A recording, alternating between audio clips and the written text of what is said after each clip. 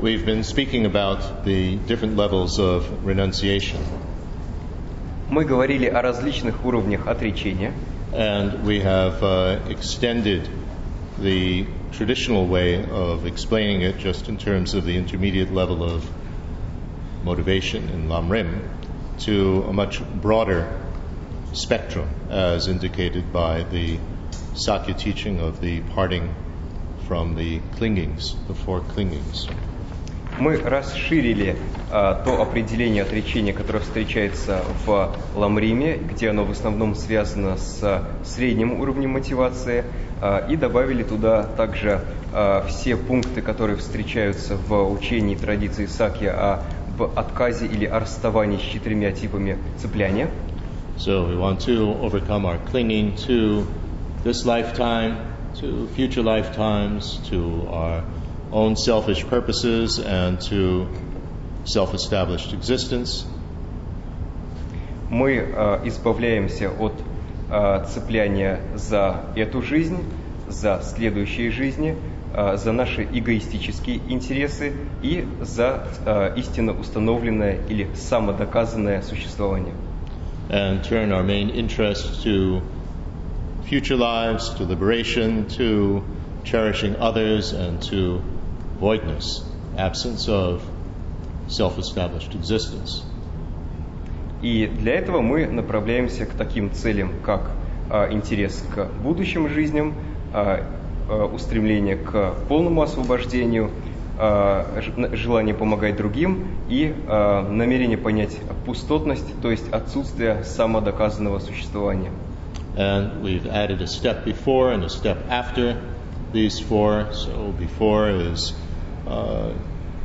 being determined to rid ourselves to clinging to short-term benefits in this lifetime and having our main interest be in long-term benefits.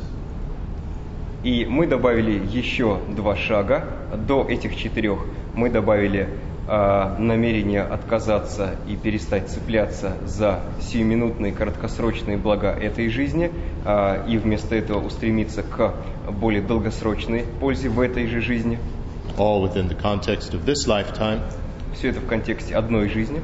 And then beyond the traditional parting from the 4 types of clinging, we want to have a determination to be free from our ordinary appearances and ordinary clinging and turn our attention to the appearances of pure Buddha figures and mandalas and no longer clinging to the self-established existence of any type of appearance. So this is in the context of Tantra.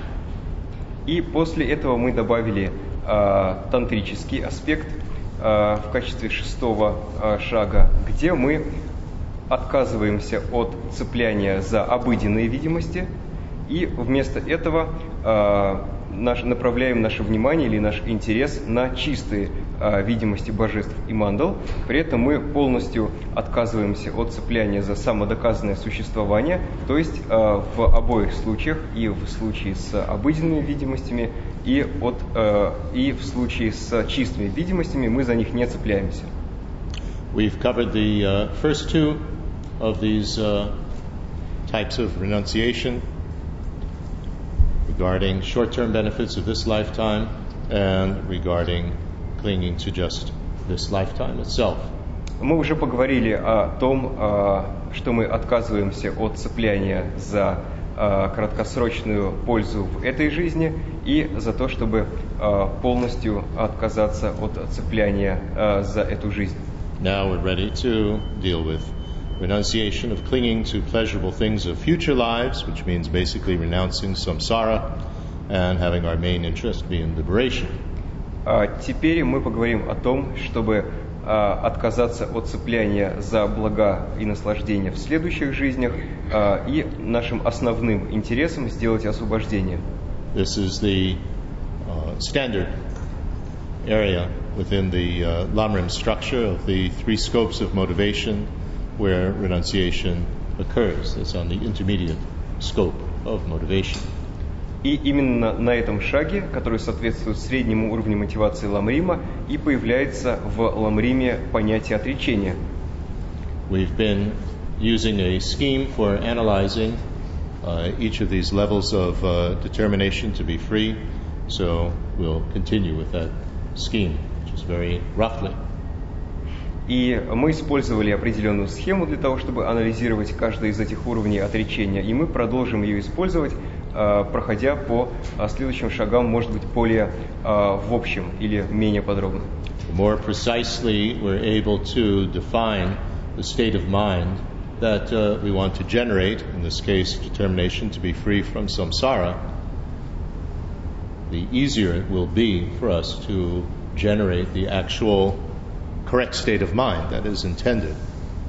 It'll be much easier for us to actually meditate with that, focus on it, to integrate it as a part of our lives. If we are indecisive about that, imprecise about that, our meditation will be indecisive and imprecise and not very effective.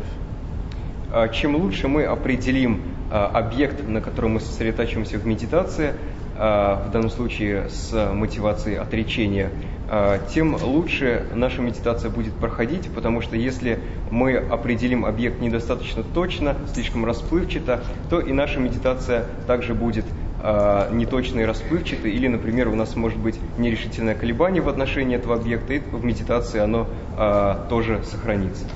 Atisha points that out in his garland of bodhisattva gems, in which he's referring to how we meditate on bodhicitta. And he says, let me rid my mind of indecisive wavering. So it's indecisively not really knowing what actually we're doing, not having a precise idea of the state of mind we're trying to generate.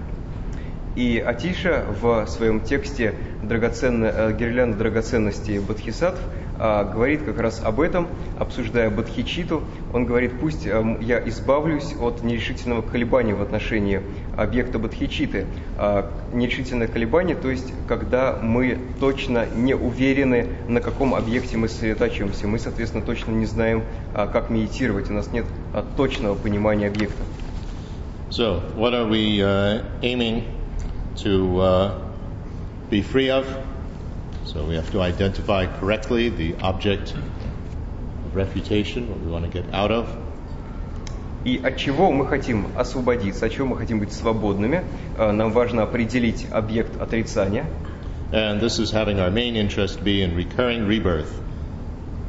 В данном случае, на следующем этапе, который мы теперь рассматриваем, это отказ от благ в следующих рождениях. This basically, it's very important to identify what we're talking about here because it's extremely common. We don't really usually think on a very profound level about this. What we think in terms of is that I want to continue having precious human rebirths, basically because I want to continue being with my friends and being with my teachers and having everything of this lifetime that continues into future lives. That's the type of attachment that we most commonly have in terms of being attached to recurring rebirth. И важно понимать этот момент очень точно, потому что зачастую, когда мы про это слышим, у нас возникает только общее впечатление, и мы думаем, что здесь, на данном этапе, мы хотим переродиться снова с драгоценным человеческим рождением, и у нас возникает привязанность, мы думаем, что мы родимся с этим человеческим телом и будем снова получать то же самое, у нас будет снова те же самые блага, которые были в этой жизни, мы будем в компании наших друзей, мы будем в компании наших учителей, и все, что было у нас в этой жизни, перейдет с нами в следующую. Но здесь есть привязанность к сансаре. It's not simply that we are attached to our friends and loved ones and possessions and teachers and so on in this lifetime. We're attached to having them in all future lifetimes as well, because that's what we expect. That's what we're aiming for, isn't it? That is a slight distortion of the initial scope that then becomes a big obstacle on the intermediate scope of motivation. И если мы допустим такое, казалось бы, небольшое искажение на начальном уровне мотивации, то потом у нас возникнут проблемы на среднем уровне мотивации, потому что мы думаем, хорошо, я устремляюсь к тому, чтобы в следующих жизнях у меня тоже были учителя, друзья и материальные блага, и все остальное, что у меня есть в этой жизни, я хочу, чтобы это было и в следующих. То есть мы цепляемся за все это не только в этой жизни, но и во всех своих жизнях. Remember, liberation, equanimity toward all beings. So nobody is special. Can't be attached to our friends. Но если мы посмотрим на необходимость беспристрастия во всех жизнях, то получается, из этого следует, что мы не можем быть привязаны ни к чему и ни к кому. Никто не может для нас быть особенным. So we need to recognize that, correctly what we mean by the object to be free of, this uncontrollably recurring rebirth, and what actually, on an emotional level, is our clinging. Поэтому нам очень важно понять объект отрицания, или то, от чего мы отрекаемся на этом уровне мотивации, чтобы у нас не возникало привязанности, то есть мы смотрим, к чему на эмоциональном уровне мы испытываем привязанность, и в данном случае нам важно это отследить и отказаться от этой привязанности. Over-refutation of that would be that with liberation from samsaric rebirth, we no longer will continue to exist. We are extinguished, go out like a candle. Чрезмерное отрицание в данном случае будет состоять в том, что мы думаем, что после освобождения наш поток ума перестанет существовать, что мы исчезнем, подобно тому, как затухает свеча на ветру. A great Theravada master with whom I discussed this in Thailand explained that this doesn't mean literally that the mental continuum ends. It means that the samsaric type of mental continuum goes out like a candle. It's not a nihilist position in Theravada, as some people might think. И я по этому поводу разговаривал с одним известным учителем в Таиланде традиции Theravады, и он как раз подтвердил этот момент, что не нужно буквально понимать, что с достижением освобождения поток ума полностью перестает существовать и останавливается или прерывается. Останавливается только сансарный тип ума, то есть это не то, что называют нигилизмом, когда мы говорим о полном прекращении. Under refutation would be that we have not developed ourselves as far as we can, and going further to enlightenment is not possible. In other words, liberation as an arhat is a dead end. Недостаточное отречение или недостаточное отрицание в данном случае состоит в том, что мы думаем, что архатство или освобождение – это окончание пути, и мы не можем двигаться дальше к просветлению. And although there are some Buddhist sutras that explain that arhatship is a dead end, that you can't go beyond that to enlightenment, the way that it's understood in many other sutras which are considered to be definitive, then there is no dead end there, that everybody can attain enlightenment. Arhats can go on to become Buddhas. И хотя действительно есть сутры, в которых говорится о том, что состояние архата – это окончательная ступень на пути, есть и другие сутры, которые считаются сутрами окончательного определяющего смысла, где говорится о том, что архаты также могут после достижения архатства устремиться к просветлению и достичь его. The causes for clinging to future lives is attachment to our precious human rebirths with our friends, etc., as I was saying. И причины привязанности к будущим жизням – это как раз привязанность к различным их благам, таким как друзья, материальные владения, материальная собственность и так далее. In other words, we are attached to happiness and the type of happiness that we have with various types of precious human rebirth. То есть мы привязываемся к различным приятным переживаниям, к различным видам счастья, которые есть у нас в драгоценном человеческом теле. And so we look more closely. The cause of clinging is our disturbing emotions and the compulsive behavior, both constructive and destructive, brought on by them. In other words, the whole discussion of the 12 links of dependent arising, which describes the mechanism of samsaric rebirth. И в данном случае под причиной понимаются беспокоящие эмоции и их причины, из-за которых возникают эти навязчивые, как положительные, так и созидательные поступки. И это объясняется подробно в схеме 12 звеньев взаимозависимого возникновения. All of this arises from unawareness of how we exist, how others exist. И все это возникает из-за неосознавания того, как существуем мы, как существуют другие.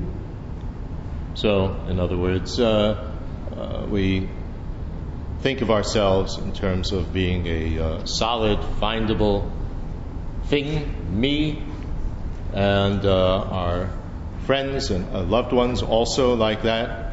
We want to be happy, so we thirst for that happiness, not to be parted from it.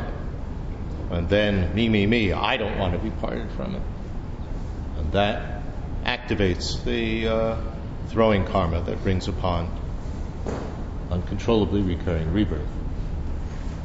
So it's 12 links of dependent arising. Very important to understand.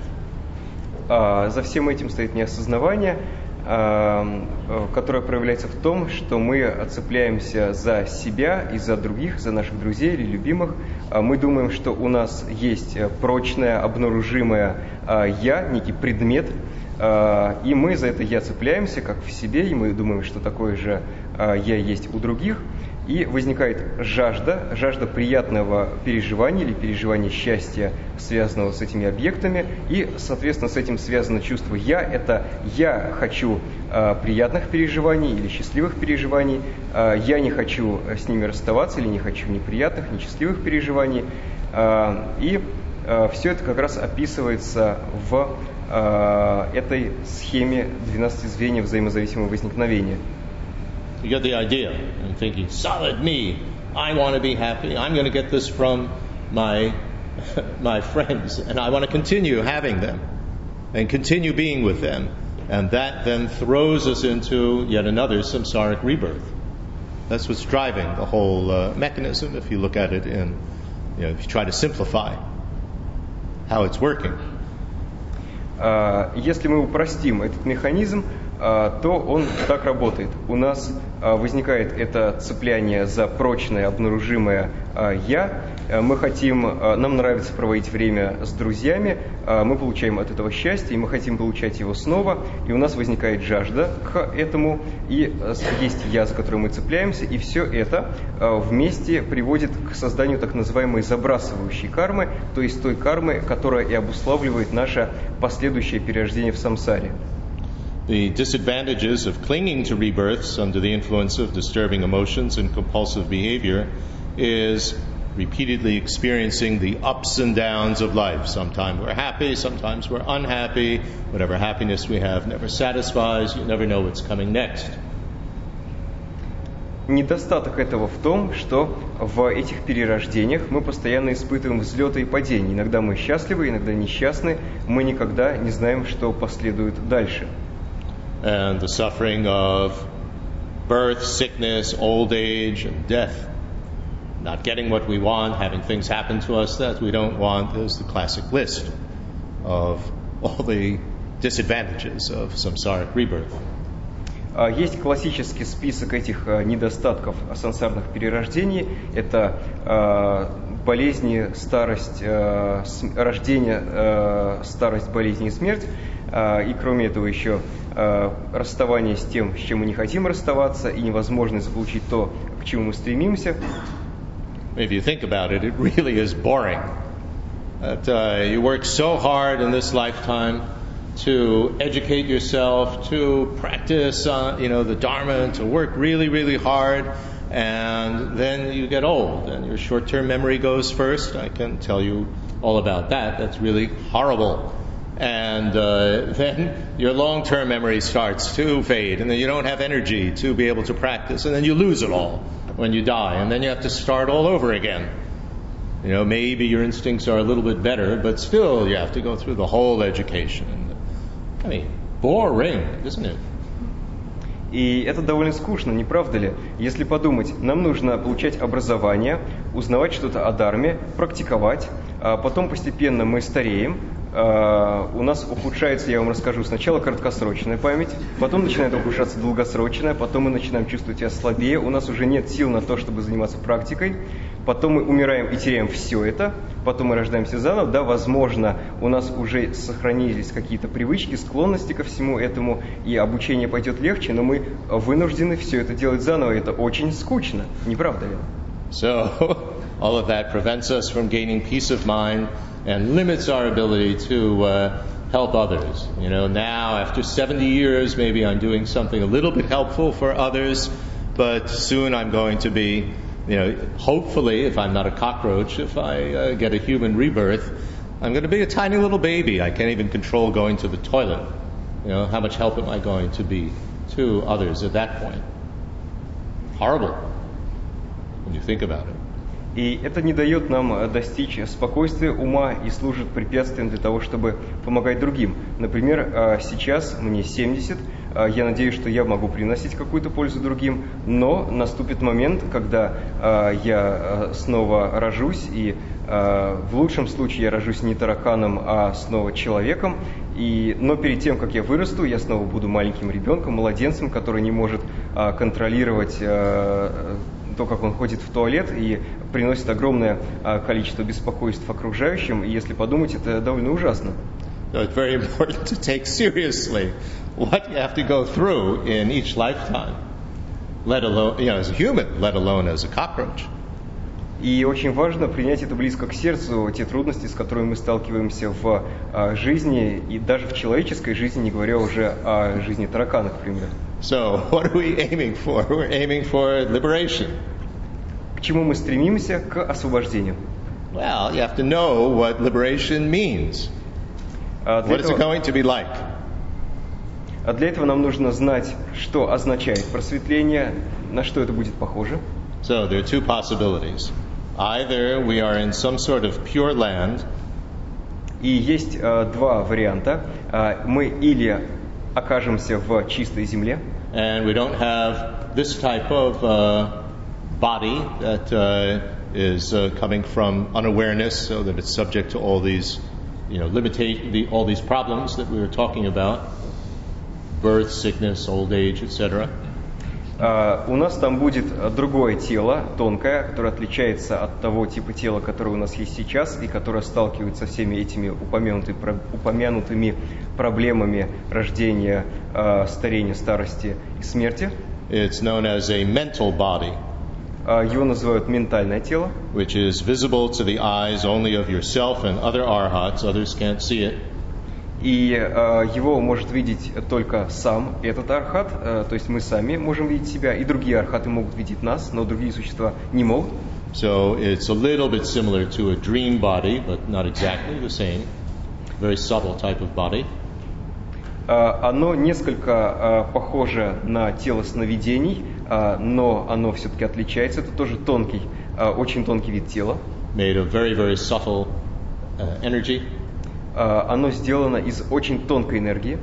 Or we don't stay in a pure land, then in a pure land either you are totally focused on voidness and you can go into these higher dhyana states and then you don't have any feeling whatsoever, or you could be in a subsequent attainment thing in which basically everything appears like an illusion. И в чистой земле... And you may be happy, you're not going to be unhappy. В чистой земле мы или можем медитировать на пустотность и также переходить по различным уровням сосредоточения дхьянам, во время которых в том числе у нас может отсутствовать любое чувство, счастливое, несчастливое или нейтральное, или мы можем выходить из дхьяны в состояние постмедитации или последующего достижения, когда у нас возникает только счастливое чувство, и мы свободны от остальных, от чувства несчастья. So that's being an arhat staying in a pure land, or you could develop bodhicitta as an arhat, and then you would want to could either stay in a pure land, of course, and continue working toward enlightenment, or you could manifest in our ordinary world and work there to try to benefit others on the path to enlightenment. But you wouldn't have any unhappiness, you wouldn't have any suffering in that type of lifetime. Или мы можем зародить бодхичитту, это второй вариант, и тогда мы также можем находиться или в чистой земле, помогая другим живым существам, находясь там, или мы можем оказываться в обычном сансарном мире, но при этом у нас не будет чувства несчастья, и в этом случае мы опять же будем помогать другим живым существам. And unless we are totally absorbed non-conceptually on voidness at all other times, our minds will still make an appearance of self-established existence. In other words, it'll make things appear encapsulated in plastic, independent, separate, isolated from everything else. И в этом состоянии, Putting it in very, very simple terms. Если говорить очень простыми терминами, у нас, если мы не находимся в полной поглощенности пустотностью, неконцептуальной, то у нас по-прежнему будут возникать видимости самодоказанного или самоустановленного существования. И so we still have these appearances and that's it, right? Yeah. Overestimating what the attainment of arhatship would be that the mind is free from making appearances of self-established existence. Переоценка данной цели будет заключаться в том, что мы полагаем, что после достижения состояния архата, освобождения, мы будем свободны от этих видимостей самодоказанного существования. See, as an arhat, our mind makes these deceptive appearances still, but we're not fooled by them. We don't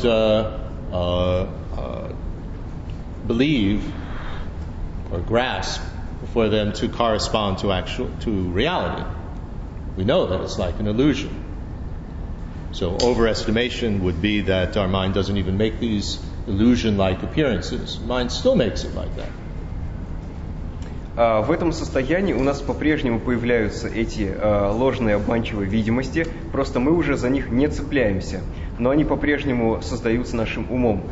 И то, что я забыл из предыдущей части, то, что эти видимости, это цепляние за видимости самоустановленного или самодоказанного существования заключается в том, что мы видим все явления как бы отдельными друг от друга, как бы в пластиковой упаковке. Архаты не верят в это самоустановленное существование, для них все вещи представляются подобными иллюзиям. So overestimation, we think that our mind doesn't make these appearances of self-established existence. We think that we're already enlightened, have an enlightening body, speech, and mind, and that we're totally absorbed on voidness all the time and we experience bliss all the time. It's not the case. It's overestimating arhatship. Переоценкой этого достижения будет мысль о том, что мы уже полностью достигли состояния Будды, что у нас просветленное тело, речь и ум, мы испытываем непрерывное блаженство в состоянии неконцептуальной поглощенности пустотностью, и у нас нет этих видимостей самодоказанного существования. Это не так, это переоценка. Underestimating arhatship would be that we still have suffering and unhappiness when we take birth in an ordinary body to continue on the path to enlightenment. Even in that situation, there's no unhappiness, no suffering. We may experience pain. That's just a physical sensation, but there's no mental unhappiness with that. Недооценкой этого достижения состояния архата является предположение о том, что в этом состоянии у нас по-прежнему будут страдания, когда мы будем рождаться в, например, человеческом теле и продолжать идти по пути к просветлению. У нас будет физическая боль в этом теле, безусловно, но у нас не будет на эмоциональном, психологическом, умственном уровне, у нас не будет страданий. The benefits of attaining liberation are that we no longer have projection of actual existence on the appearance of self-established existence that the mind projects. This is the benefit that we don't. The benefit. Преимущество. You don't believe that this illusion-like appearance that the mind projects. You don't believe that it corresponds to reality. because of that, you don't have disturbing emotions and compulsive behavior and the suffering that comes from that. В пользой этого состояния будет то, что наш ум больше не создает этих видимостей самодоказанного существования. Прошу прощения. Хотя наш ум создает видимости самодоказанного существования, мы уже в них не верим, мы понимаем, что это иллюзия, и в этом состоянии, поскольку у нас отсутствует цепляние за самодоказанное существование, у нас нет беспокоящих эмоций и нет страданий. When we have this renunciation to be free of all suffering of samsara, then we have the basis for developing the compassion needed for attaining not only liberation, but attaining enlightenment, because that great compassion is simply that mind of renunciation in terms of our own suffering transferred to the suffering of others. На этом уровне одно из его преимуществ в том, что нам намного легче зародить намерение помогать другим, а именно зародить сострадание, потому что если раньше мы сами хотели освободиться от страданий, то в данном случае мы направляем то же самое намерение на других. Мы хотим, чтобы другие освободились от страданий. Нам это намного легче, потому что от своих страданий мы уже освободились. And also, as an arhat, when we develop bodhicitta, we'll already be on the 8th bhumi of the 10 bhumis. Кроме того, если мы, достигнув состояния архата, разовьем бодхичитту, то в этот момент из 10 бхуми мы уже будем находиться на 8-м. Right? This is the prasangika view within Gelugpa. Таково воззрение прасангики согласно школе Гелуг. And what are we going to do once we attain arhatship? We're going to work further toward enlightenment, not just hang out in a pure land. Что мы будем делать, достигнув архатства? Мы будем продолжать идти по пути к просветлению. Мы не будем останавливаться где-то, например, наслаждаясь в чистой земле. And the method for attaining liberation, recognize suffering, uncontrollably recurring rebirth with all its disadvantages, understand the 12 links of dependent arising, in other words, how samsara works. Методом к достижению этой цели будет размышление над недостатками сансары, над различными видами страданий и 12 звеньями взаимозависимого возникновения. And then develop the so-called 3 higher trainings: ethical self-discipline, concentration, and discriminating awareness. И затем практика так называемых 3 высших тренировок или 3 высших упражнений, а именно этической самодисциплины, сосредоточения и распознавания. We need to discriminate correctly how the self exists and how it doesn't exist, so that we refute how it doesn't exist. And we need to have concentration to stay focused on that, and the ethical self-discipline to be able to discipline our minds to be able to stay focused.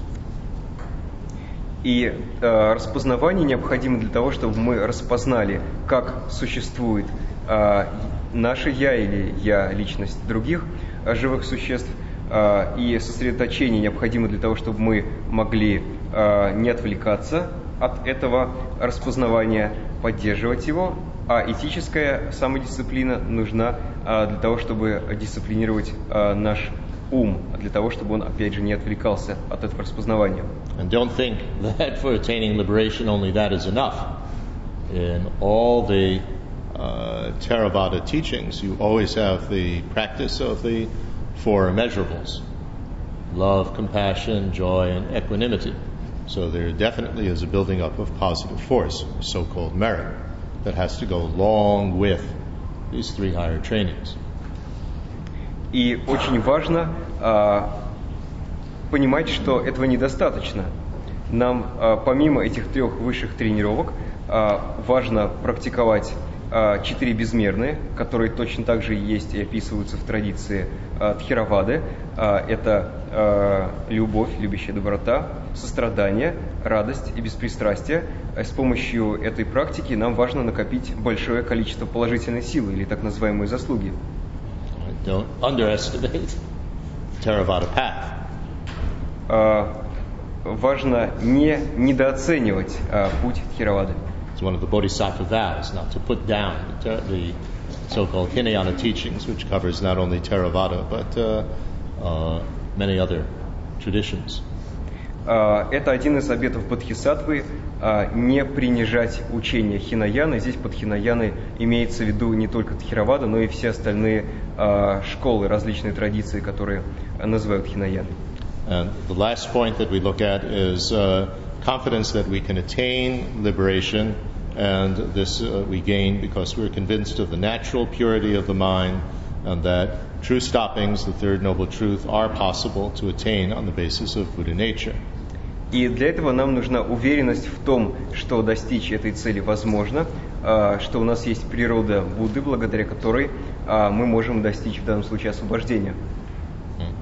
Okay, that's renunciation of clinging to the pleasurable things of future lives and having our main interest in liberation. Это отречение от удовольствия и благ в следующих жизнях, когда мы смещаем наш основной интерес в направлении освобождения. In order to fit all of these 6 levels into the sessions that we have, going to have to speak about the next level also in this session rather than leaving time for questions. Otherwise it's not going to fit. И для того, чтобы успеть пройти все эти 6 уровней в рамках отведенных нам сессий, мне сейчас нужно рассказать о следующем уровне, и нет времени для вопросов по поводу предыдущего уровня. So I may have to go through this next part a little bit quickly, but that doesn't mean that it is not as equally important as the others. И кроме того, следующую часть мы пройдем быстрее, но это не значит, что она менее важна, чем другие. In fact, it's extremely important. But anyway. На самом деле она исключительно важна, но как бы там ни было.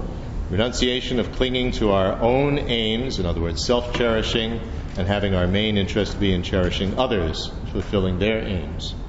Здесь мы отрекаемся от того, что наш основной интерес – это забота о своих личных целях, и делаем нашим основным интересом заботу о целях других. Okay, what are we determining to be free of? We have to identify that, and this is having our main interest be in fulfilling our own selfish aims and ignoring fulfilling the aims of others. Объект отречения, объект отрицания в данном случае – это наш основной интерес к достижению своих собственных эгоистических целей и пренебрежение целями других. You know, I want to get the best seat, and I don't care if the others have to stand. That type of attitude. Я должен получить самое лучшее место, и мне все равно, если кому-то придется стоять. Такого рода настрой. Over-refuting would be totally ignoring, ridding ourselves of unawareness, disturbing emotions, compulsive behavior. So that impedes our ability to help others. In other words, I'm not going to take care of my own aims, so I'm not going to work on myself. I'm only going to help others. Недооценка этого отрицания или недостаточное отрицание состоит в том, что мы полагаем ненужным преодоление собственных ограничений, своего компульсивного или навязчивого поведения, беспокоящих эмоций. Мы думаем, я над собой вообще не должен работать, только помогать другим. You know, the whole martyr trip as a bodhisattva. You know, I don't have to take care of my needs. I'm only going to take care of yours. Такое может произойти с бодхисаттвой. Это одна из возможных ошибок, которая заключается в том, что мы становимся мучеником и говорим, я буду только помогать другим, и о своих нуждах я вообще не буду заботиться. Even as a bodhisattva, we still need to eat, we still need to sleep, we still need to meditate and work on our own disturbing emotions. Как бодхисаттва нам точно так же нужно есть, спать, медитировать, работать над своими беспокоящими эмоциями. And under-refuting would be to work to rid ourselves of selfish concern with regard to helping those that we like and neutral beings, but not with respect to people or life forms that we don't like. Недостаточное отрицание состоит в том, что мы думаем, что нам нужно помогать только живым существам, которые нам нравятся, но мы можем не помогать и игнорировать тех, кто нам не нравится, людей, другие формы жизни, кого угодно. I'm going to work to help all my friends, all my loved ones, but forget about the other people, these people that I don't like. Or I'm going to work to benefit all humans, but work to help all mosquitoes? Come on, that's too much. Например, мы думаем, я готов помогать своим друзьям и любимым, но всем остальным людям я помогать не буду. Или мы говорим, хорошо, я готов помогать человечеству, но помогать всем комарам это уже слишком. May all humans have enough food to eat. What about the mosquitoes? May all mosquitoes have enough people to bite so that they'll be able to live? I mean, it starts to become very weird, doesn't it? I'll sacrifice myself to the mosquitoes. There's some highly developed people who do feed mosquitoes. Мы можем желать, пусть у всех живых существ, можем желать, пусть у всех людей будет достаточно пищи, но желаем ли мы также, чтобы у всех комаров было достаточно людей, чтобы они могли их кусать? Это уже даже довольно странная постановка вопроса. Хотя могут быть люди, я видел таких людей, которые дают себе кусать комарам и кормят их своей кровью. The cause of self-cherishing is considering ourselves better than others, so we lack seeing the equality of all beings.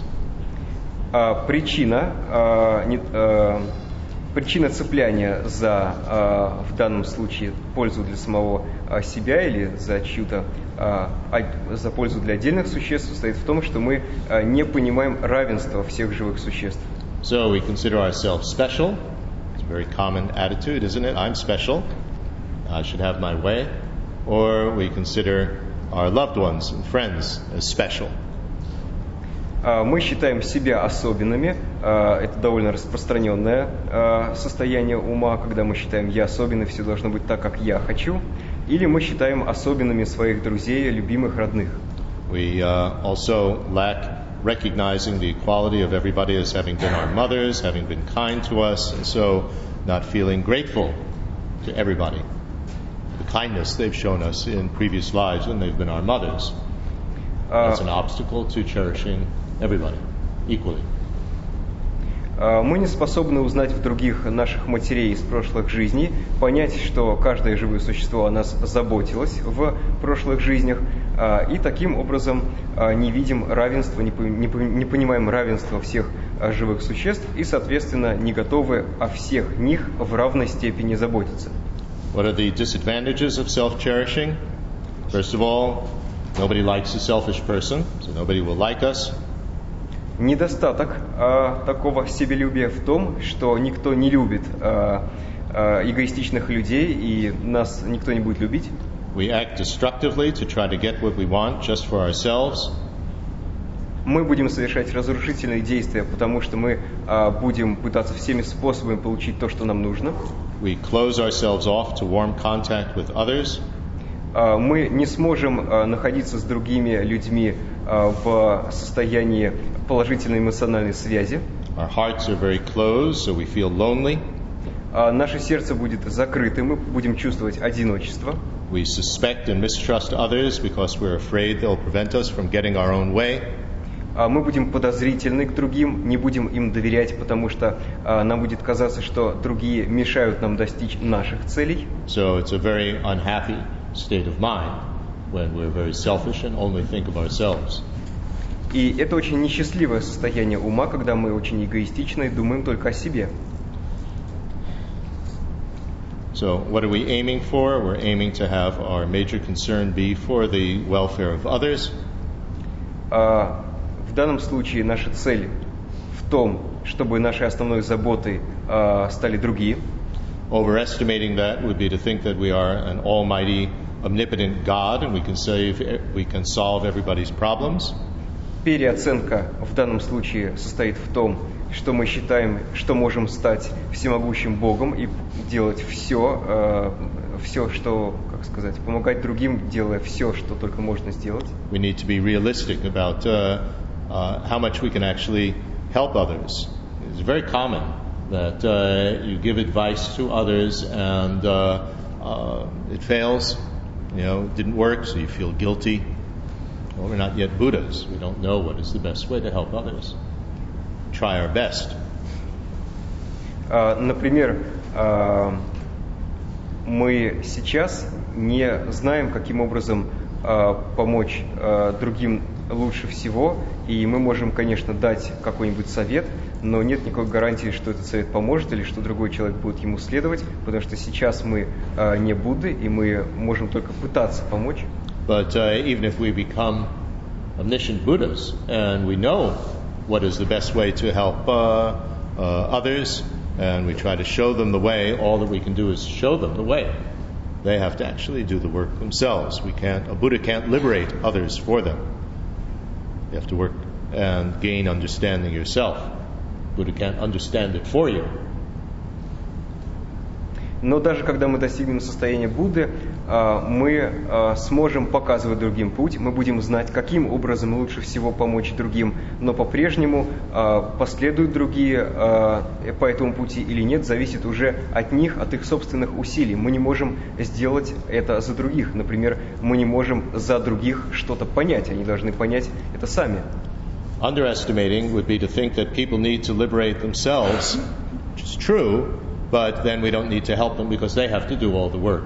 So that's underestimating that we can have any effect on others by trying to teach them and trying to help them. Недооценивание этого достижения в том, что нам кажется, что мы не можем помочь другим, они должны делать все сами. Конечно, это верно, что они должны делать все сами, но это не значит, что мы не можем их учить или показывать им путь.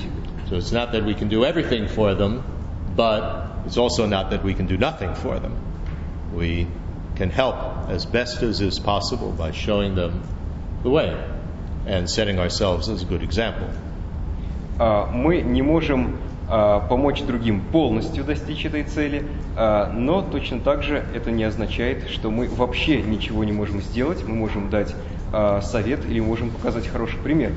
The benefits of being free of self-cherishing, and so the benefits of cherishing others, is that it opens our minds and hearts so that we're better able to understand voidness. Преимущество того, чтобы заботиться о других, состоит в том, что это открывает наше сердце к другим, для других, и таким образом, благодаря тому, что мы открываемся, нам легче понять пустотность. When you develop the four immeasurable attitudes, love, compassion, joy, and equanimity, your minds and hearts, and so your energy is open to the vastness of the universe. And when it's open like that, and you're not just focusing on me, and I want to be happy, which the energy and everything is closed, you have that openness to be able to understand voidness. It's not that things are just, closed in one sort of plastic wrapping, but it's very open. In fact, you even have a term for that in the Nyingma teachings of the open space of the mind. Когда мы практикуем 4 безмерные, любовь, сострадание, радость и беспристрастие, мы открываем свое сердце, свой ум, свою энергию для всех живых существ во всей Вселенной. И это помогает нам избежать вот этого ограниченного цепляния за самого себя и открывает нас также к пониманию пустотности, потому что в пустотности мы также открываемся всему, мы не воспринимаем себя отдельным от всего остального, мы воспринимаем целостность. И в школе Нингма даже есть термин для этой открытости – открытое пространство. That's the term Longchen, if you are familiar with Tibetan. Это термин Longchen, если вы знаете тибетский. Also, by cherishing others, it builds up a positive force for overcoming obscurations and obstacles. И также, если мы заботимся о других, это создает положительную силу, которая помогает нам устранять препятствия. Remember, we explained that if you have beginningless confusion, beginningless compulsive karmic behavior, and so on, that the inertia of that is enormous. And so it continues and perpetuates itself. And so we need a tremendous amount of positive force to oppose that, to outweigh that. That's why you need 3 zillion eons of it to build it up. So how do you build up that positive force? It's through cherishing others. Not just thinking in terms of, I have to get my way. Опять же, для того, чтобы устранить все препятствия, нам необходима большая положительная сила, потому что эти препятствия, омрачения, все эти беспокоящие эмоции, компульсивные действия, стоящие за этим неосознавание, накапливалось в течение бесчисленного времени в прошлом, и, соответственно, чтобы этому противостоять, нам нужно накопить огромное количество положительной силы. There are many other benefits of cherishing others. Others will like us. They're open to us. Другое преимущество заботы о других состоит в том, что мы нравимся другим людям, и они открыты к нам. Of course, you have to use your discriminating awareness in helping others, because there's sometimes when we overhelp them, and they don't want our help, they don't need our help, and we're sort of pushing our help on them. And then they can be quite closed to us, leave me alone, I want to do it myself. So you have to use your discriminating awareness to know when to help and when to help by not helping. И здесь важно не переоценивать свою собственную помощь или не перепомогать другим, потому что вы наверняка знаете, бывают случаи, когда мы пытаемся помочь, и человек нам восприимчив, но если мы слишком много пытаемся сделать, то наступает момент, когда человек закрывается и говорит: я справлюсь сам, все, спасибо, и в этом случае человек становится менее восприимчивым. Поэтому очень важно всегда распознавать, использовать нашу способность к распознаванию для того, чтобы понять, когда мы можем действительно помогать, а когда лучшей помощью будет не вмешиваться, не помогать. That's the over-enthusiastic bodhisattva. I'm going to do everything for you. And, please, let me do, especially if we have children, and as they get older, you don't want to do everything for them, do you? They have to tie their shoes and learn how to tie their shoes. You don't tie their shoes for them forever. To use a silly example. Может быть такой бодхисаттва с чрезмерным энтузиазмом, типа того, что мы говорим: я все для вас сделаю. И это может быть действительно деструктивно в том случае, если, например, у нас есть дети, и мы хотим все для них делать, но по мере того, как дети подрастают, они уже не хотят, чтобы мы для них все делали. Они хотят делать вещи самостоятельно. И глупый пример, если, например, мы научили их завязывать шнурки, в какой-то момент они научаются завязывать шнурки, и нам уже не нужно делать этого для них. I must say that this is a big danger when following the Bodhisattva path, that you want to help everybody, and you become really just too much for people. Это большая опасность на пути бодхисаттвы, когда мы действительно хотим помочь всем и делаем просто слишком много, и людям становится уже трудно нас терпеть. That's why it's so important to become a Buddha, so that we know what will help and what will not help.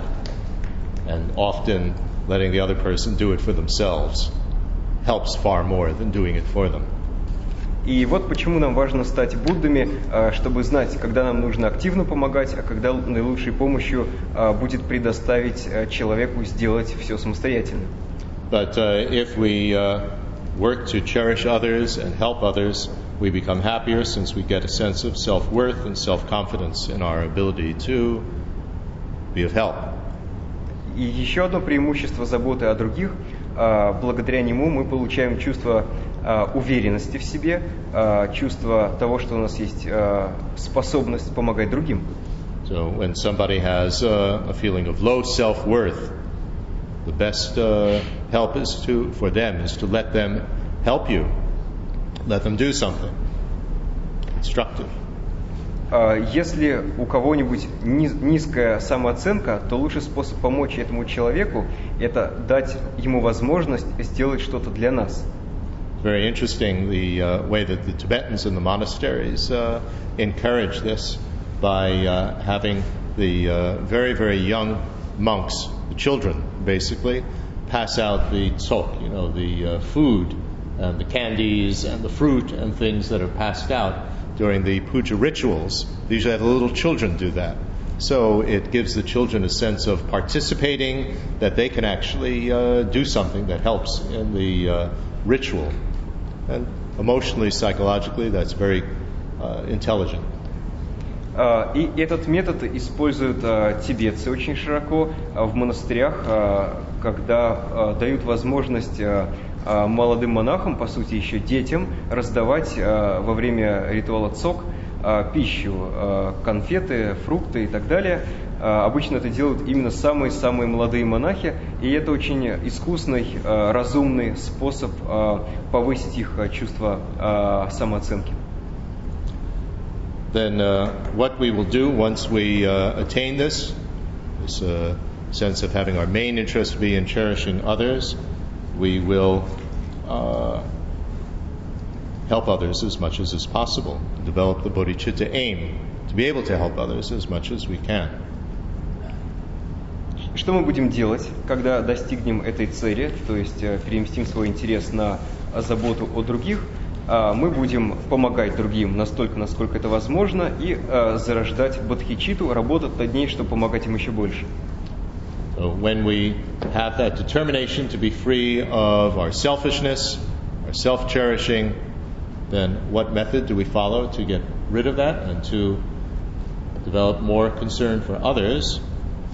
Какой метод мы используем, отказываясь от заботы о самом себе и стараясь заботиться о других? First, we need to develop the equanimity that's free of attachment, repulsion, and ignoring others, so that we're equally open to everyone. Во-первых, мы развиваем беспристрастие, когда мы отказываемся от привязанности, отвращения или игнорирования других. I'm not attached to this one, I'm not repulsed from that one, I don't ignore others, I don't have favorites. Open to everybody. Мы открыты ко всем в равной степени, у нас нет любимчиков, мы готовы помогать и тем, кто нам нравится, и тем, кто нам не нравится, и тем, кому испытываем нейтральное чувство, без того, чтобы, соответственно, воздерживаться от помощи тем, кто нам не нравится, и помогать только тем, кто нам нравится. That's developing equanimity in the emotional dimension, in terms of attachment, repulsion, and putting up the walls. То есть на эмоциональном уровне мы уменьшаем эти чувства, или в конечном счете отказываемся от этих чувств, влечения, отвращения и игнорирования, когда мы возводим барьеры. Then we reinforce that with equanimity based on intellectual understanding. И мы подкрепляем это беспристрастие с помощью интеллектуального понимания. Or rather, I should say rational understanding, because some people have a negative connotation with the word intellectual. Поскольку слово «интеллектуальный» вызывает у многих людей негативные ассоциации, то можно сказать рациональную основу. As if intellectual means artificial, which it doesn't necessarily mean. Потому что часто люди думают, что интеллектуальный означает поверхностный, что не всегда так. So here we develop the equanimity that sees all others as equal, including ourselves, in that we all want happiness and don't want unhappiness equally. В данном случае мы развиваем понимание того, что все мы равны, что мы и другие равны между собой в том, что мы хотим быть счастливыми, не хотим быть несчастными в равной степени. Then we develop the method further by thinking of the disadvantages of self-cherishing, the advantages of cherishing others. Дальше мы продолжаем использовать метод размышления о том,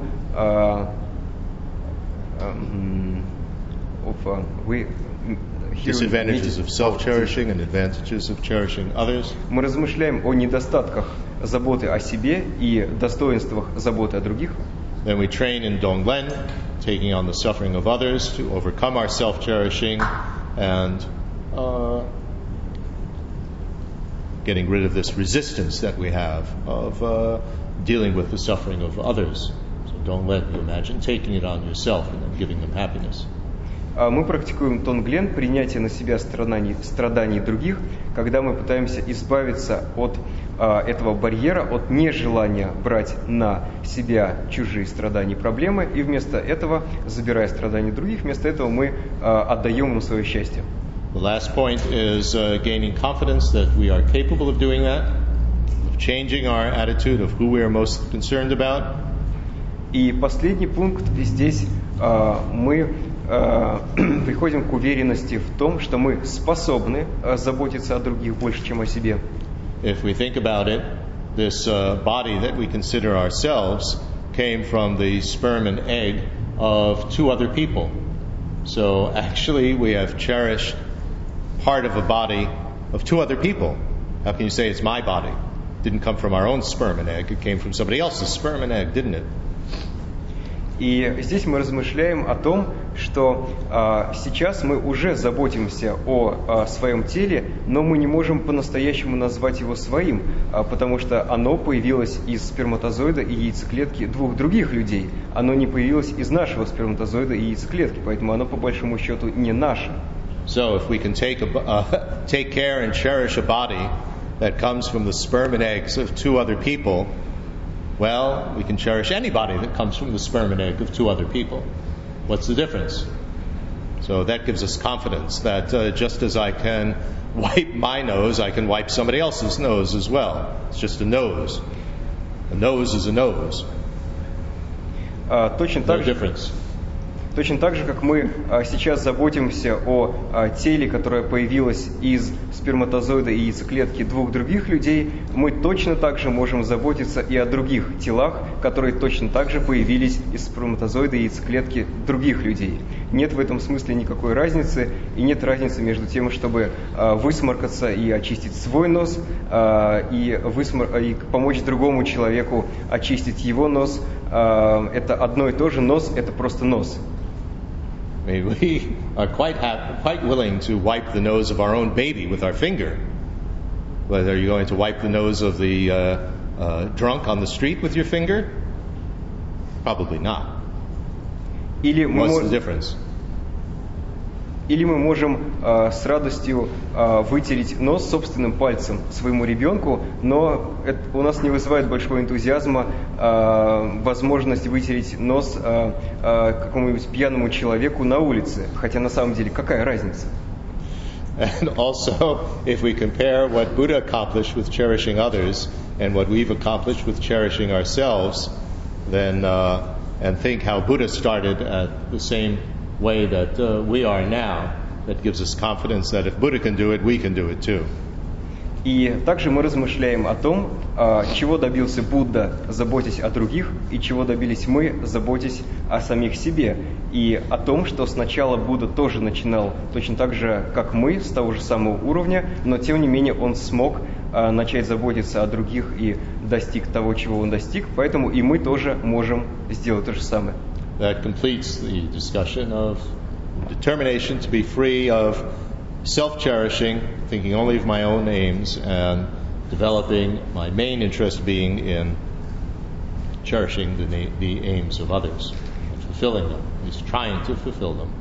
На этом мы закончили обсуждать отречение, желание быть свободным от преследования своих личных интересов и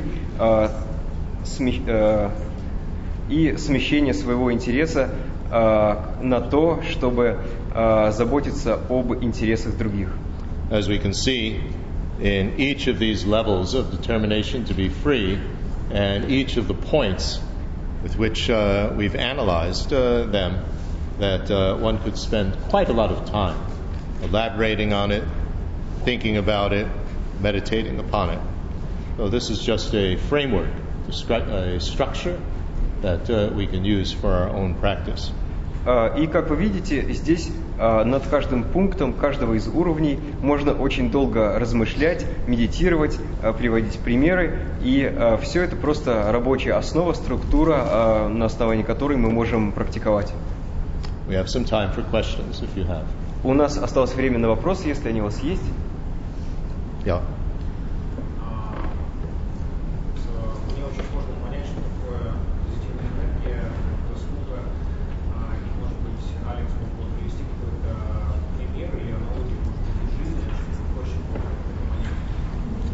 Мне сложно понять, что такое позитивная энергия или заслуга, и мог бы Алекс привести какой-нибудь пример из жизни, чтобы было проще это понять. It's difficult for me to understand the concept of positive force or merit. Could you maybe give some example from the life that it could be easier to understand?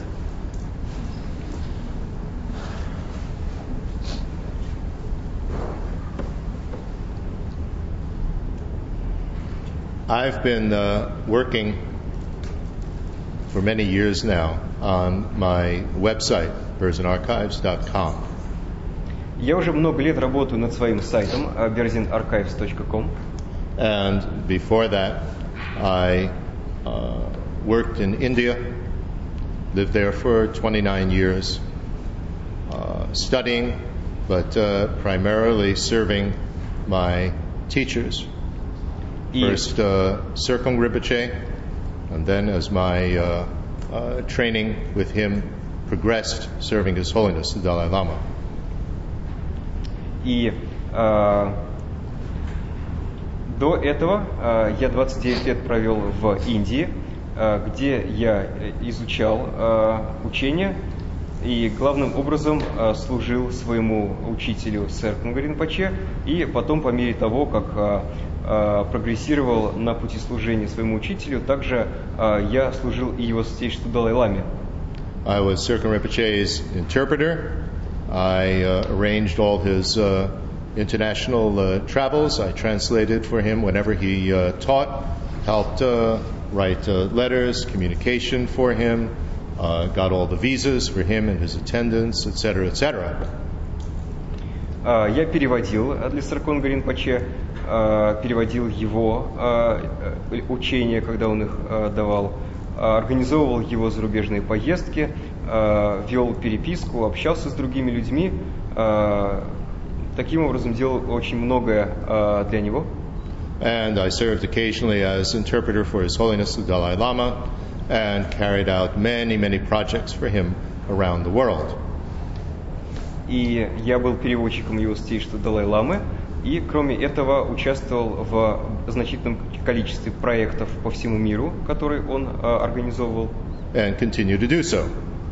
И я продолжаю это делать. Now,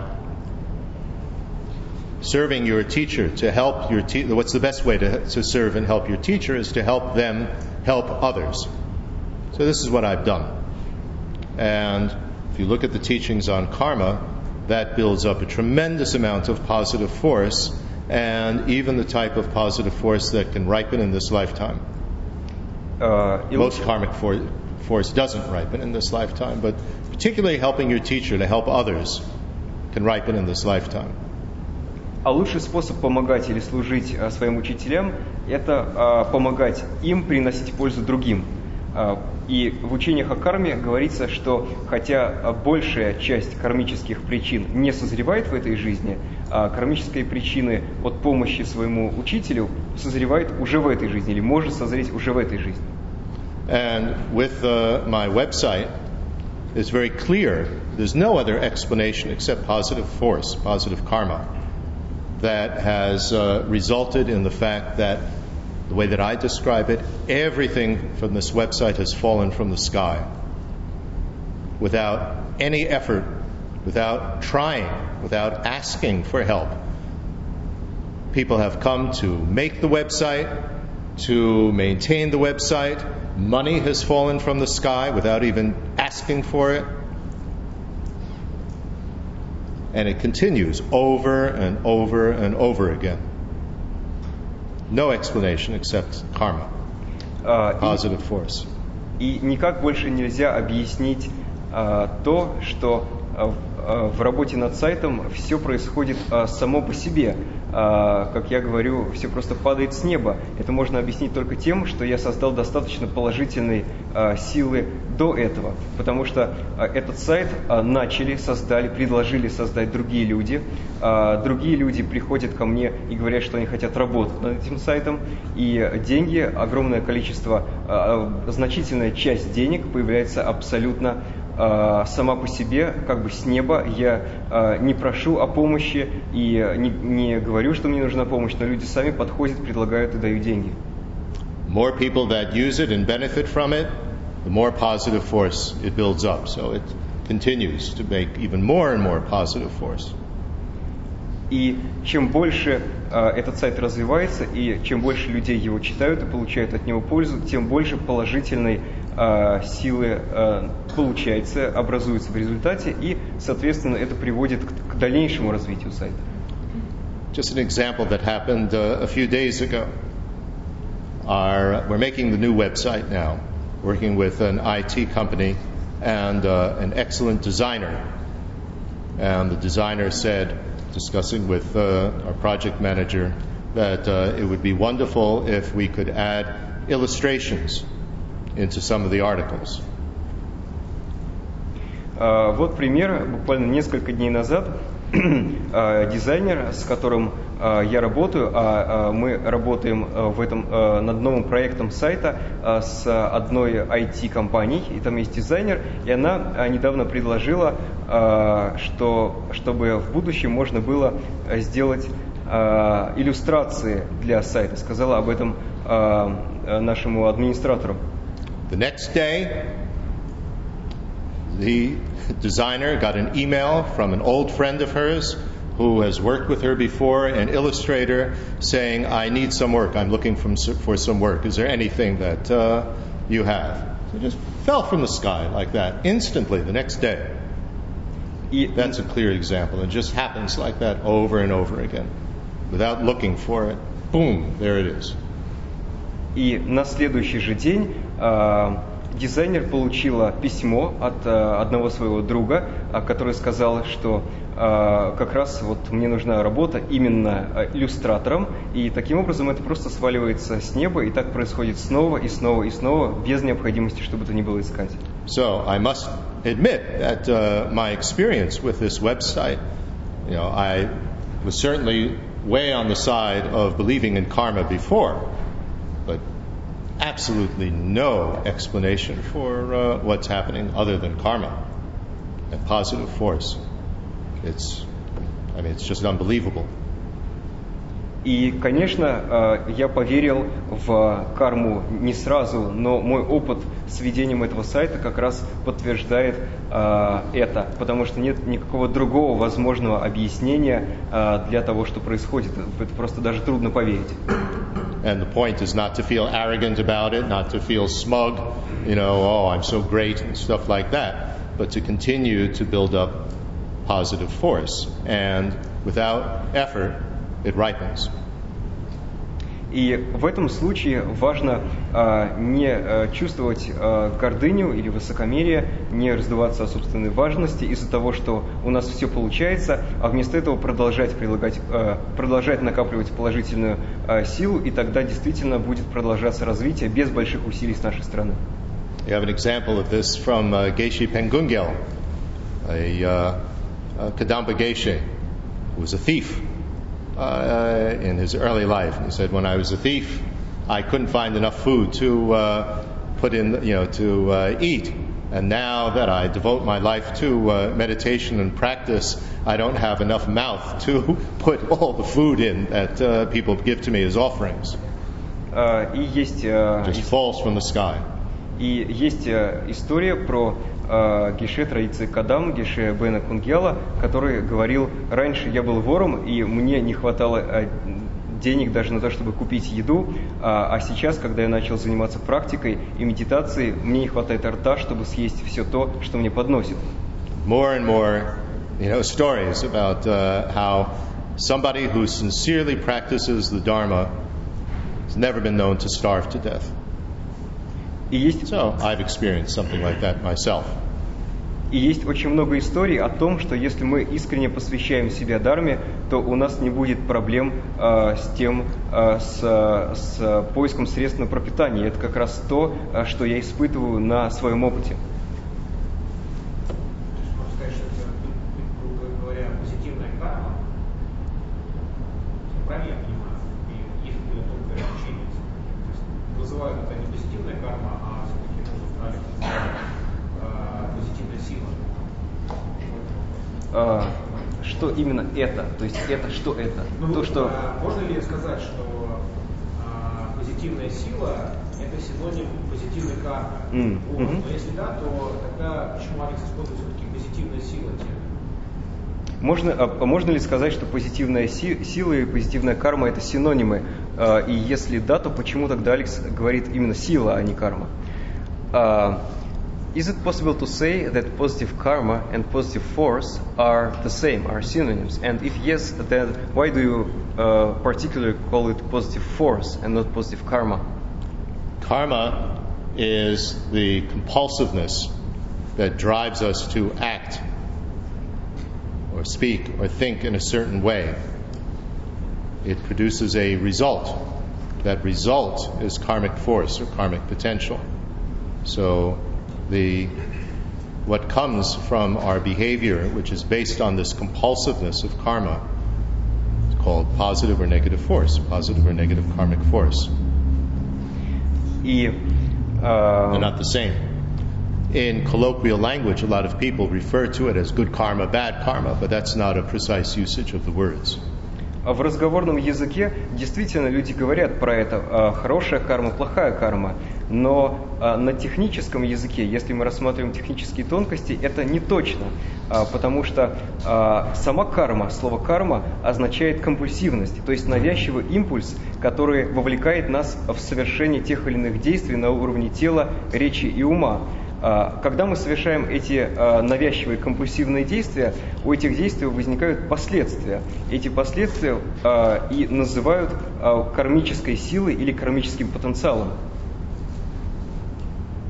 So that compulsiveness with which we lie or with which we cling to things, a compulsiveness with which we are a perfectionist, we going in a positive or negative way. That's what karma is talking about. That's what you want to rid yourself of compulsiveness. So that all your behavior is based on compassion, not just this compulsive drive that you have no control over. Компульсивность или навязчивость в данном случае приводит нас к тому, что мы совершаем определенные действия. Например, это может быть навязчивое желание украсть что-то, или навязчивое цепляние за что-то. Или мы можем быть очень навязчиво, у нас может быть навязчивая идея быть перфекционистом. То есть это может быть как в позитивном, так и в негативном ключе. И именно от этой навязчивости, и это и есть то, что есть карма, навязчивость, компульсивность, от нее мы и хотим избавиться, когда у нас будет только одно сострадание, и мы будем действовать исходя из состраданий, но без навязчивого компульсивного импульса. In English, many translators and many teachers translate the word karma as action. And the reason for that is that the Tibetan word for translation for karma is the colloquial word for action. So naturally they translate it that way. Очень многие при переводе с тибетского на английский переводят тибетское слово для кармы как действие. И это делается потому, что в разговорном тибетском действительно это слово обозначает действие, но это разговорное значение. But the absurd conclusion would follow if karma meant action, that ridding ourselves of karma means to rid ourselves of doing anything whatsoever. Therefore, if you just stop doing anything, then you would become liberated. So that's the absurd conclusion that would follow if karma actually meant action.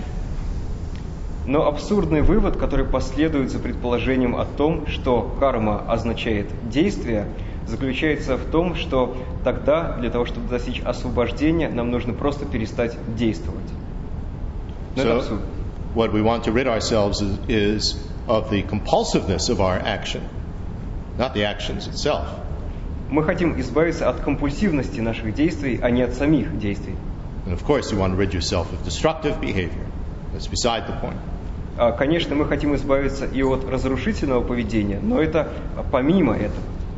But you don't want to rid yourself of constructive behavior, but not to do constructive behavior compulsively, as an ego trip. Мы не отказываемся от конструктивного поведения, но при этом мы отказываемся от компульсивного конструктивного поведения, то есть от того, что основано на нашем эгоизме. So let's take our break here, and we'll continue after lunch. Давайте здесь прервемся, и мы продолжим после обеда. So whatever positive force, whatever understanding has come from this, may it act as a cause for the enlightenment of everyone. Пусть вся положительная сила и понимание, которые возникли в результате этого, выступит в качестве причины для достижения просветления всеми живыми существами.